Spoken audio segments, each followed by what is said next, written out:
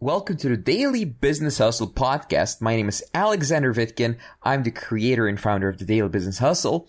On this podcast, I share with you my top, unbiased business advice, sales advice, and I talk to the world's top experts in their fields related to business. I'm sitting here with Søren, who's a member of the Daily Business Hustle Mastermind, and we are actually here to celebrate I think Søren's best beginning of the month ever. So you told me something interesting that about your beginning of the month and how many sales you've gotten, Søren. Can you tell us a little bit more about it? Yeah, sure. So I actually just realized we're 6 days in, and I already made a lot more than I would US dollars revenue, and I wouldn't get anywhere near with a normal job. Okay. And last month, I think you did 7.5, right? Yeah. Yeah. So Søren basically went from being mostly a freelancer who was doing 1.5K or so per month before, and now he's actually turned his freelancing career into a real business.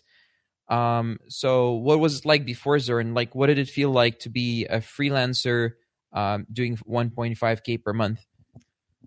Well, it was really a struggle because I was undercharging. I was giving free trials. I was just not really achieving the appreciation from clients also that we deserve. And since joining DBH, there's a real structure in my business.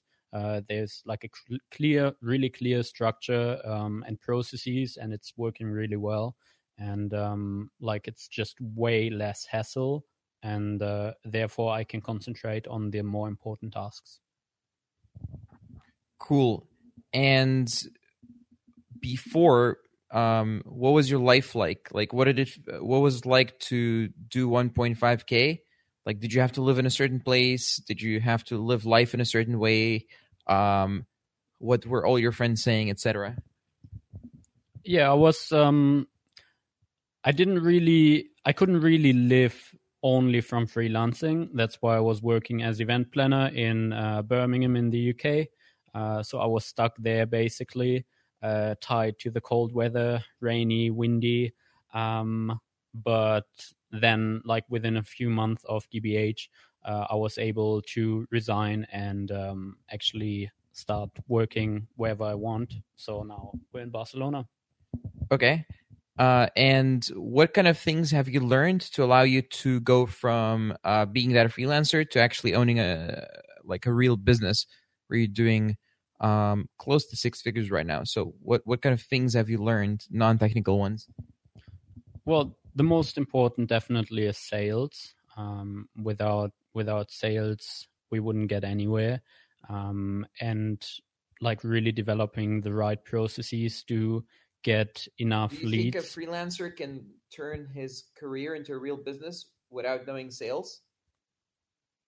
That's going to be very tricky.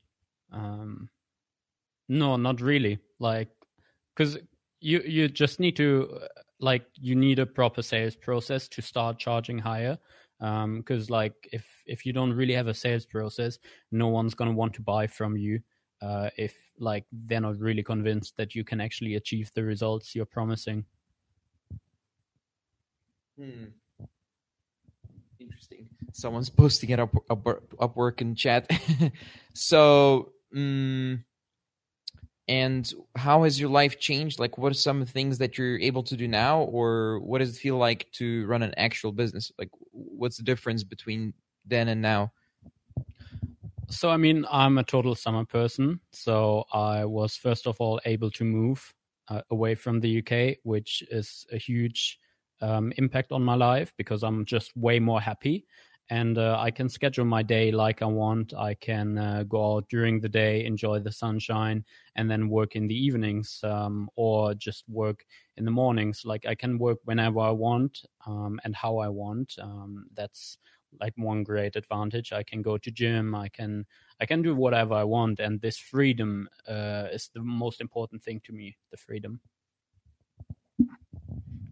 Interesting. And who do you think shouldn't do this? Who are people who should not build a real business? Who are people who should maybe stay in jobs or stay freelancers?